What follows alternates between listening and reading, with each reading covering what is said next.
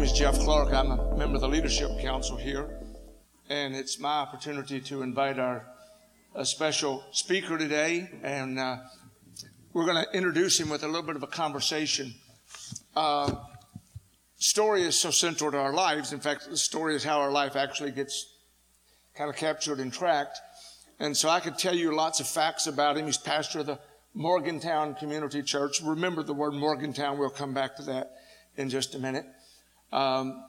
Undergraduate, Eastern Kentucky, studied at Asbury Theological Seminary, Western Kentucky University. Teaches in an area occasionally that I was always extremely intimidated in. I never got good. I have theology background. I never got good in Old Testament and Hebrew stuff, and he can do that stuff. And so if your need for religious validation requires you to kind of say some words that no one understands, if you need that, see Josh afterwards, and he'll grunt some stuff at you, and maybe you'll feel. You know what's great though is when nobody else knows how to say it, you can make up whatever you want. It doesn't matter. I was taught the more ignorant you were, the more emphatic you should be. That's right.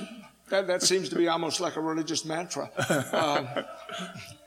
So what I really want to do is make sure we locate Josh in terms of who Josh is and the kind of work that he does. So he's got a family. Can you tell us a little bit about your family? Yeah, my wife Carla and I have been married almost 14 years. Yeah. We have a almost 9-year-old son, Cohen, that we adopted in 2009.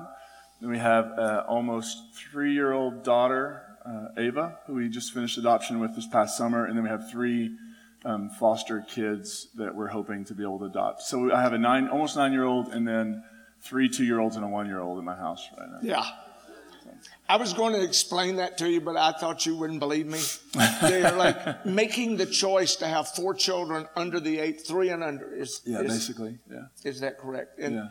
And it would be maybe biographically inappropriate for me to go way down into detail, except to say there's some real stuff that goes on in Carla's house, in Josh's house, in the work they're doing with these kids, because a lot of them come from very fragile populations. Would that be a fair thing to say? Yeah. So I want you to know it's sort of easy to be out here in sort of egghead land making up a bunch of stuff and trying to get folks to follow us. But one of the things that most impresses me about Josh is that he's way down in the trenches, and what he brings to us today comes from actual praxis, from actual life.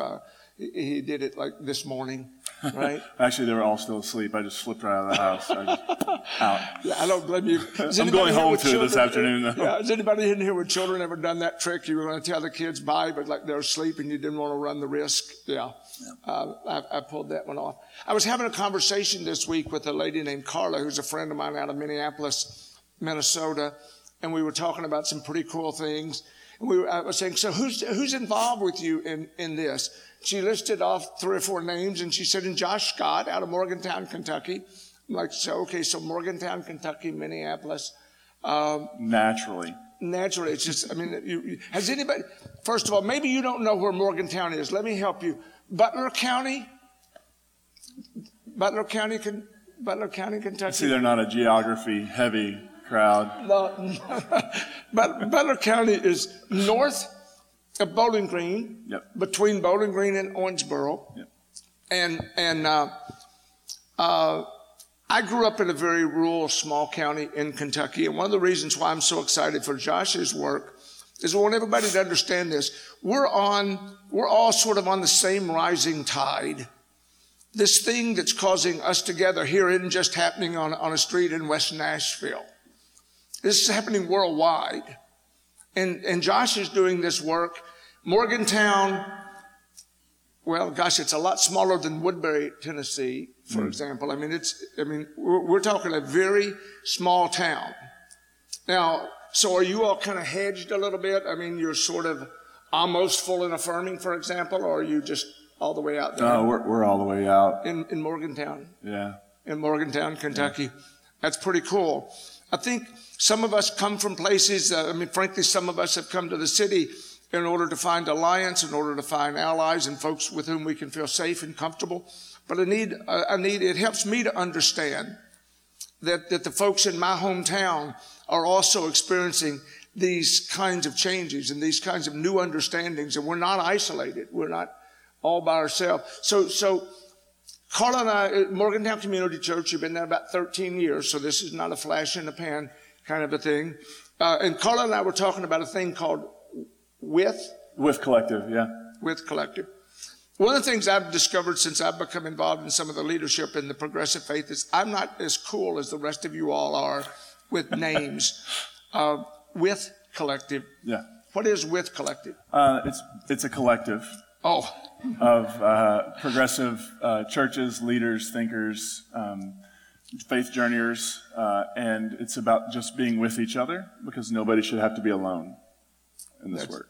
And you all have a conference. Yeah, we have a conference coming up a week after this in Denver with folks like Nadia Bolz-Weber and Brian McLaren and some of those folks. So. Wow. So Josh comes to us from Morgantown, doing the work there in a really important place and space, connected. We really are connected. And some of you all know this, but Grace Point has been given a unique, I think, gift, a mantle to occupy a space that's having a lot of influence in progressive faith. And sometimes it feels a little challenging, worse than challenging. It feels like standing up on a rocking boat in a bad wind. But we're with a lot of other people. Yep. And some good things are happening. Josh, point today. Thank you. Yeah, thank you.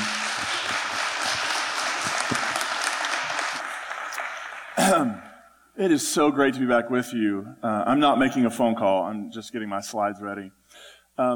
It's great to be here. I'm one of those people who believes very deeply that all space is holy and that all ground is holy ground, but this room doesn't hurt. I mean, it's unbelievable, and it's so great to be back with you.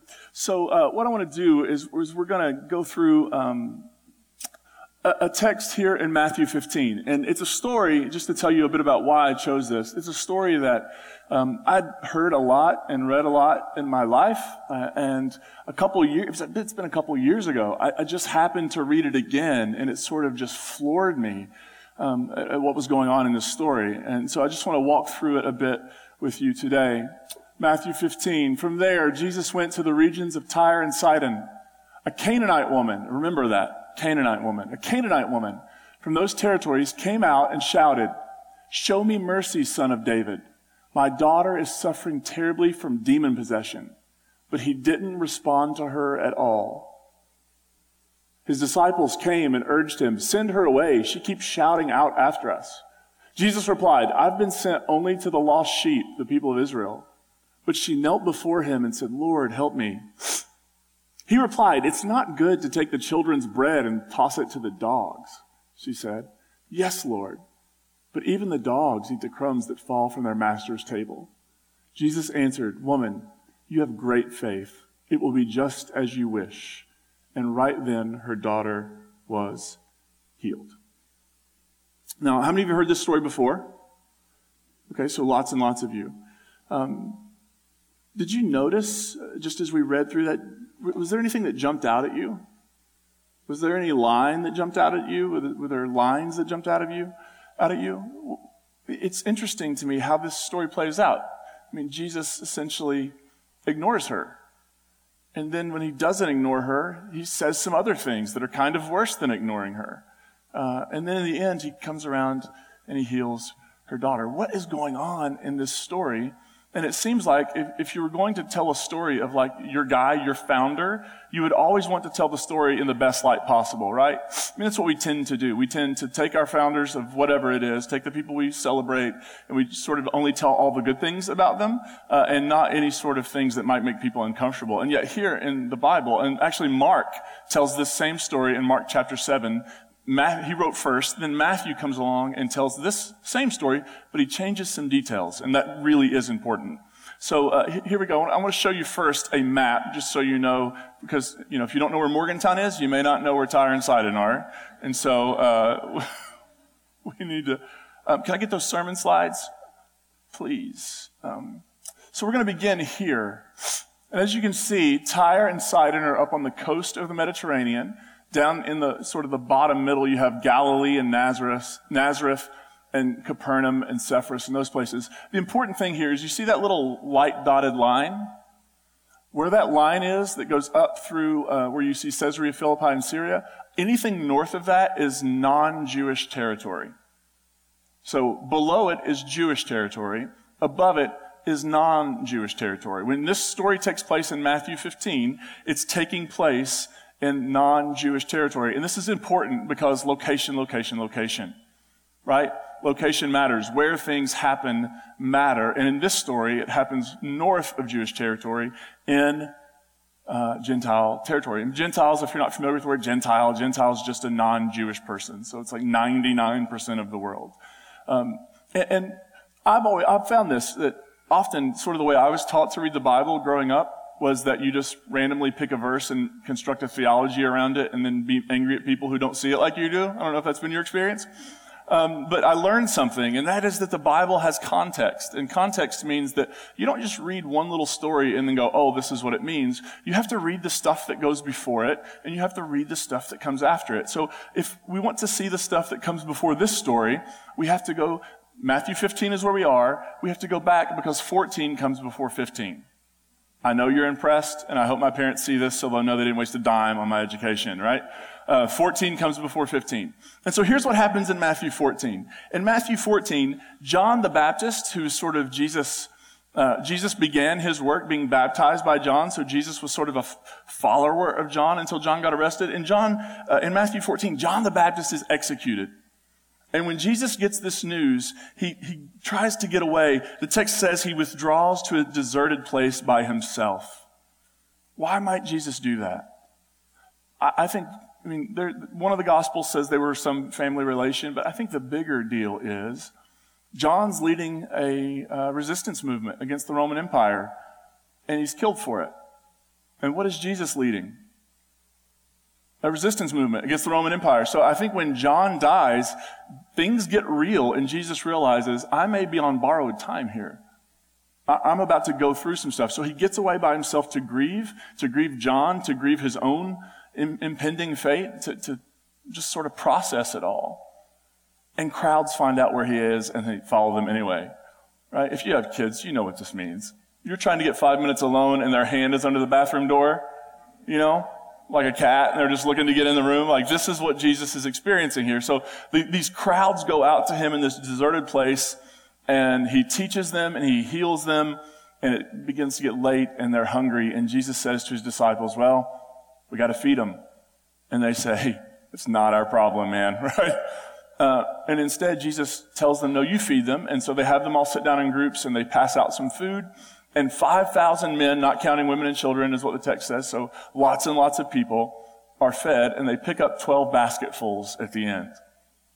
And then we come to Matthew 15. Jesus is still in Jewish territory at this point. He gets into a discussion, a debate with the religious leaders about purity, because his disciples don't wash their hands before they eat. And we all collectively said, gross.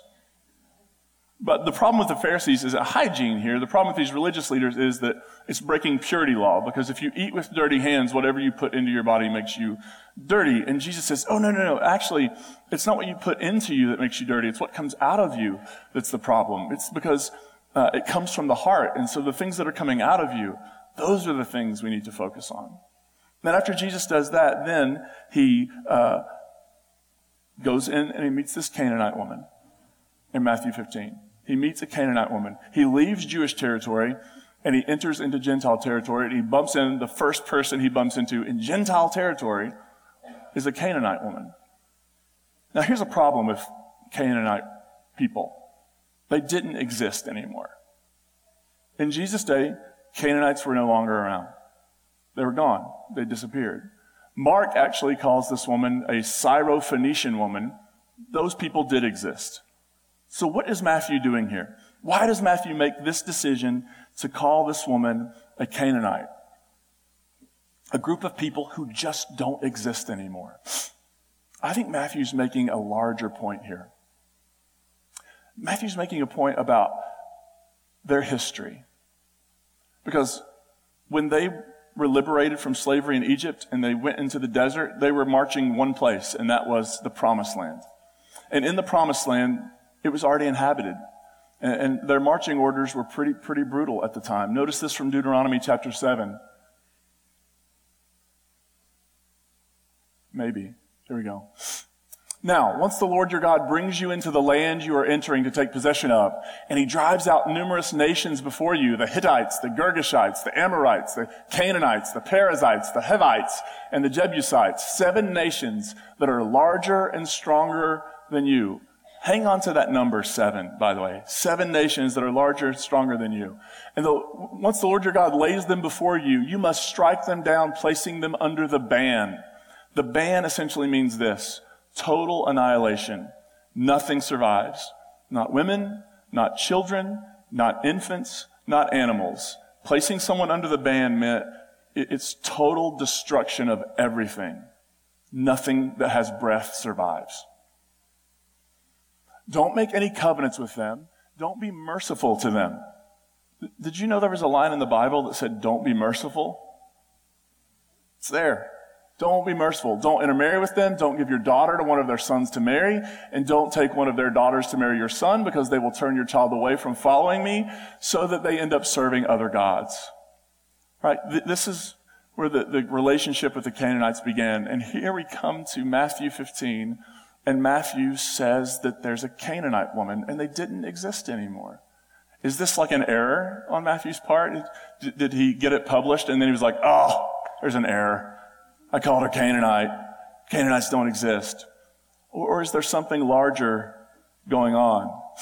A Canaanite woman from those territories came out and shouted, "Show me mercy, son of David. My daughter is suffering terribly from demon possession," but he didn't respond to her at all. Can you relate to this woman? I remember when our almost 9-year-old son was around 2 years old, and it was a Sunday. He'd been sick for a couple days, and I'd gone to church that morning and they'd stayed home. But by the time I was getting home from church, his fever had broken a bit and he was feeling better. So my wife took him to see her grandparents and they ate lunch together. But after lunch was over, she called me and she was panicky. And she said, our son's name is Cohen. She said, Cohen's fever has really shot up all of a sudden. It just spiked. It's like 104 from like 98. We have to get him to the urgent care. And so I got in I had a Prius at the time, so it was a muscle car. And we load all of us into the car and we break all possible traffic laws and we get him to urgent care and we get him checked in, and we're sitting in the lobby waiting, and he's sitting on my wife, like laying against her, and the heat from his body is radiating over. I can feel it from, several inches away. And at one point he just sits up and looks at her. But he's not looking at her. I don't know if you know what I'm talking about, but he's staring at her, but he's not. And he begins to seize. We found out he was having a febrile seizure, which is what happens when fever in kids that age shoots up too high too quick. It causes a seizure. Didn't know that at the time. Just know that he's seizing. And so I take him and I give him to the nurses, and they take him back, and they ask for a crash cart. But they just needed supplies. I felt like they could have just said that. Give me the supply cart. Crash cart has a whole other level and I just remember feeling so helpless and so afraid, and like there was no one who could do anything to help me. And I was really feeling desperate. Now, fortunately, he recovered from that and he's never had another one and he's been fine. But in that moment, as I read this text, I can relate in some ways to this Canaanite woman, that your child is suffering and you would do anything and you're powerless. And you call out to the person who can do something, and that person just ignores you. Do you get the last line? He didn't respond to her at all. He didn't respond to her at all. Is this surprising from Jesus? This is not the Jesus we've come to know. This is not the Jesus who we've, painted pictures of with little children all over his lap and, wearing the beauty pageant sash and the Clairol hair. That's not the Jesus we've come to know. And yet this is where the story begins, with a woman who is desperate for help, and Jesus ignores her. And his disciples come along and they're like, Jesus, this woman, she just keeps yelling after us. Could you just tell her she needs to go away? I don't know what happened there, but we'll see if we can go back. There we go. Jesus replies to the woman, I've only been sent to the lost sheep, the people of Israel. What's he saying? that your people aren't my people, and that only my people are my problem. But I'm not responsible for what happens to your daughter or to you. You're not part of our tribe. You're not a part of the in-group. You're not a part of who we are. There's a collective we, and you aren't in the we, so you're not my problem. And the woman comes back around, and she said, Lord, help me. And he says to her, it is not good to take the children's bread and toss it to dogs. Anybody uncomfortable with that? Now, I think before we talk about what that means, we need to say this, that in this story could be read and interpreted in a very, to look bad on Jesus, who's Jewish, right? And so we could say that this is a Jewish problem. And yet, where we live and what's going on in our country right now, we need to be very clear and say that this is not a Jewish problem. What happened to the folks in the synagogue in Pittsburgh last week is a very similar thing to what we see here, which is indifference. And somebody who just not only doesn't care, but seeks to wound and hurt and harm someone else. And the problem in this story, and the problem in our world at this moment, the problem is dehumanization. When you call someone a dog, what are you doing? You're saying you're subhuman. There's the basement of what it means to be human, and you're down here. And if you're not human, I don't have to worry about you. Now, dogs held a very different place in this culture than they do in ours. People didn't dress them up for Halloween. Right? They just didn't. They weren't at that place yet. Perhaps that place of cultural absurdity. I don't know. Call it what you want. They weren't there yet. And so to call someone, in our culture, you could call someone a dog, and your dog maybe lives better than a lot of people in the world, right? That's not what's happening here. Jesus is saying, you're subhuman. We don't give dogs what belongs to children. And the plot line here is very clear. We're the kids, you're the dog, right? Anybody uncomfortable by that? Anybody uncomfortable with this Jesus who just says, not my problem, you're not even really human to me? And then notice what she does. She's undaunted. Yes, Lord, but even the dogs eat the crumbs that fall off their master's table. Right? Okay, fine. Call me a dog, but even the dogs eat the crumbs off the table. What is she doing? She's not wilting back and saying, okay, well, I'm sorry I bothered you. She's asserting herself. She's saying, I'm here, and you have to see my humanity. I'm here, and you can't look past me, and you can't ignore me. I'm going to stay here, and I'm going to fight for my kid, and I'm not going to back down until you do the thing that only you can do to help her out. And what does Jesus do? He's like, all righty then. Okay, I was wrong. You actually have great faith. You're actually demonstrating something that I really haven't seen other places, even in Jewish territory. You have great faith. So your daughter is going to be healed. What happens in this story? Jesus is confronted. He has a bias. He has a prejudice, and it's not one that he came up with on his own. It's one that he'd been handed. How many of you have biases and prejudices you've been handed? And actually, there's this term called implicit bias. And an implicit bias is essentially something that you have that you don't even know you have. It may go against everything you believe, but deep down, and sometimes it'll come out and you will shock yourself. Right? You'll be shocked. Like, I'm not that person, and yet I might be that person. I don't have biases. I'm super inclusive. I'm super loving and super compassionate. And then something happens and you think something or you say something or you do something and you're like, that's not the person I want to be. It's just in the air, right? It's just in the water you drink. And Jesus had been sort of handed this worldview. There's an us and there's a them. There's an in-group and an out-group. There are the children and there are the dogs. And we don't give to dogs what belongs to the children. And Jesus is just being a person of his day and age. He's given a worldview, and he's never had to question it up to that point. I see this happen all the time. I'll tell you something happened to me this past week. We're doing some remodeling at our church building, and I went to get some paint from Lowe's, and I always feel like they know I'm a fraud when I walk in there, because I don't know anything about that stuff. But I went in and bought paint, and I tried to hide my lack of knowledge. And I run into somebody. I tend to be an extrovert in some circumstances and an introvert in others, and when I'm shopping at Lowe's, I'm an introvert. But this guy walks by, and he's wearing a West Virginia football hat. And I'm a huge West Virginia fan. I'm from that area, and I always get excited to see sort of, somebody else in exile, and we're trying to make a life another place. And I stopped him and talked to him, and I decided on the spot after a 5-minute conversation with this guy that he walked away, and I literally thought, he's a good guy.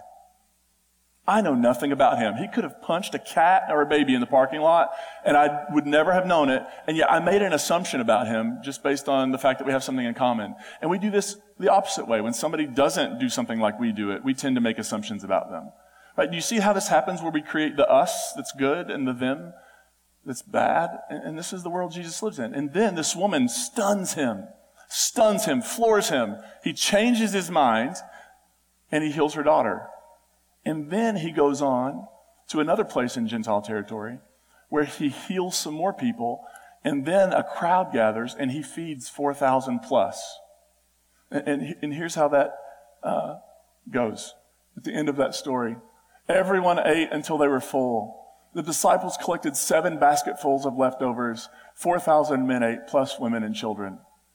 They collected 7 baskets of leftovers. I wonder if they did what we do. We always take leftovers and I leave them on top of the car. And we drive away and somebody calls like, hey, you left your pizza on the side of the road. And they had 7 basketfuls left over. I don't know how they got them home, but everybody ate, everybody was full, and there was an abundance left over. And how many basketfuls are there? I struggled with that detail for a long time. I mean, when there were 12 basketfuls of food left over in Jewish territory, what's that talking about, right? 12 tribes of Israel, they're being restored and reconstituted and brought back. But what about the 7? Do you remember when we read the Deuteronomy passage earlier? How many nations of Canaanites were they called to exterminate? 7. They were called to destroy the 7 nations that occupied the land. And here in Matthew 15, Jesus feeds the people of that land, and there are 7 basketfuls left over. The meaning is not so subtle, is it? It's almost screaming at us from the page. In this story, the idea of conquest is being radically challenged and transformed. We thought that those 7 groups of people were our enemies. We thought that to get what was ours, we had to take what was theirs. We thought that the only way was for us to kill all those people who are different. And now in Matthew 15, in the eyes of a woman whose child is suffering, Jesus' mind is changed, his heart is changed, and he reaches out not only to heal her daughter, but to heal many others and to make sure everybody was cared for. The story is, not only are we learning we shouldn't kill our enemies, we should also make sure they have enough food to eat. We should also care for them. We should work for their healing. Jesus learned something, and it changes the course of his ministry. And I think we could argue it changes the course of human history. Right? As the early followers of Jesus begin to wrestle with this same dynamic, and they begin to realize that the group of people we're supposed to take this to isn't just a small group of people. We can invite the world into this way of being. Here's what Brian McLaren says about this text. If Jesus' first feeding miracle and its 12 basket surplus suggest a reconstitution of the 12 tribes being led through the wilderness with a new kind of manna, then this second feeding miracle suggests a new kind of conquest. Not with swords and spears, but with bread and fish. Not to destroy, but to serve and heal. Jesus seizes the old narrative, shakes it, turns it inside out, and offers a new story that reframes a future radically different from the past. Jesus comes to terms with what happened in his people's past, and he changes his mind about it. By the way, in the Bible, the word that means to change your mind is the word to repent. Jesus repents. Jesus repents, because repent doesn't mean to feel sorry. Repent means to change your mind and maybe feel sorry. But feeling sorry is not the point. The point is to rethink, to think anew, to think differently. Jesus has an experience that causes him to think differently. Jesus encountered an other, a person who was different. And his perspective and bias were challenged, and he repented and he changed his mind. I think the reason I've been so stuck on this story is that in the world we live in, those of us who go by some sort of religious label that's connected to the Christian tradition, there's a lot of things we have to repent of. We have to repent of our complicity and propping up systems of patriarchy and supremacy and white supremacy. We have to repent of our treatment of God's beloved children who have not been given a seat at the table. We have to repent of ways that we have seen other people as enemies to be defeated, right? I mean, when I was growing up in church, we were taught not to trust Methodists. From the pulpit. You can't trust Methodists because they ordain women and they socially drink. Like, what's better? Drinking in private? Like, I think social drinking sounds a little more healthy. And yet we were taught to have this animosity toward another group of people we didn't know. And I ended up doing some time. It sounds like I went to prison. I ended up doing some time at a Methodist seminary. And I found out that we have theological differences. I have them now from Methodists, but not on those things. And that they actually aren't my enemy. Right? We're taught this tribal faith, which is all that matters is our church being successful. And success always has a certain meaning, right? Instead of, actually, what if we all repented of the ways that we've lived in ways that are divisive and fracturing and exclusive and painful? And what if we tried to live toward others the way Jesus lived toward these people who he fed and healed?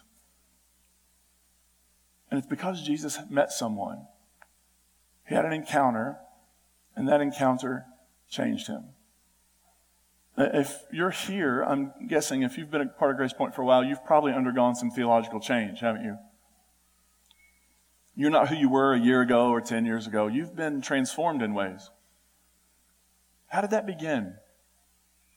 I would be willing to bet it began by meeting someone who didn't fit inside your categories of a person, a Jesus follower, a Christian.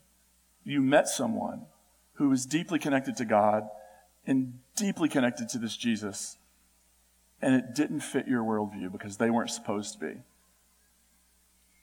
And you were forced to make a choice.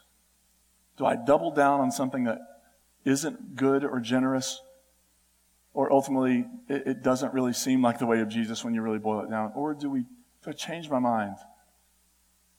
People sometimes ask, or they'll say to you, you wouldn't have progressive views if you would just read the Bible.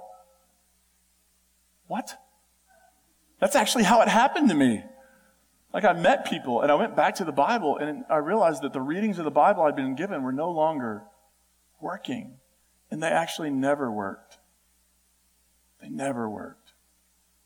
So the question I want to leave us with today as we meet this Jesus who repents, this Jesus who has his worldview blown up, this Jesus who has a specific view that is challenged, and he realizes, my arms have been open to this group of people, but now I'm learning my arms need to be open to every person. What about our worldview needs to be transformed? How do we need to experience some sort of transformation about the way we see people, or the way we judge people, or the way we evaluate people? What needs to change? And are we willing to make those changes? Are we willing to have our way of seeing the world? And you know what? It's easy to do this when you're not involved. But imagine that somebody has wounded you. How do you respond? Do you lash out? Or do you seek forgiveness and transformation? We have been given this great example of Jesus. And people have tried to, by the way, when I was researching this, some people were saying, well, Jesus is calling her a dog to test his disciples. That's even more jerky, to be honest with you. Right? It's one thing to think, oh, this guy has a worldview that needs to change. It's another thing to he's just putting this woman through this psychological damage to prove a point. That's not good.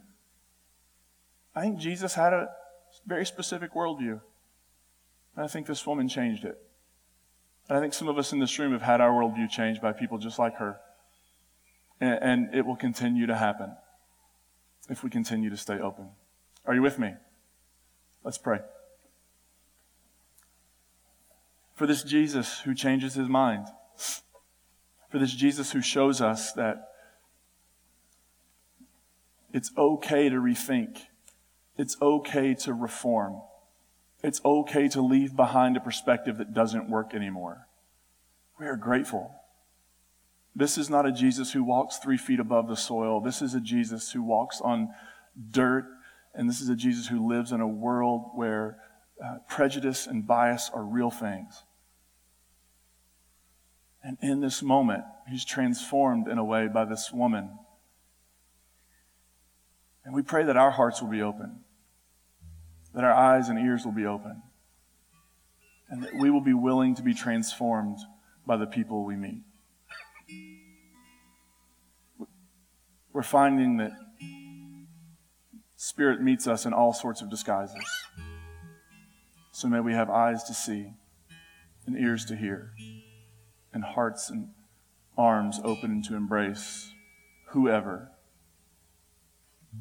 the Spirit invites into our world. We're grateful and thankful. We pray this in Jesus' name. Amen.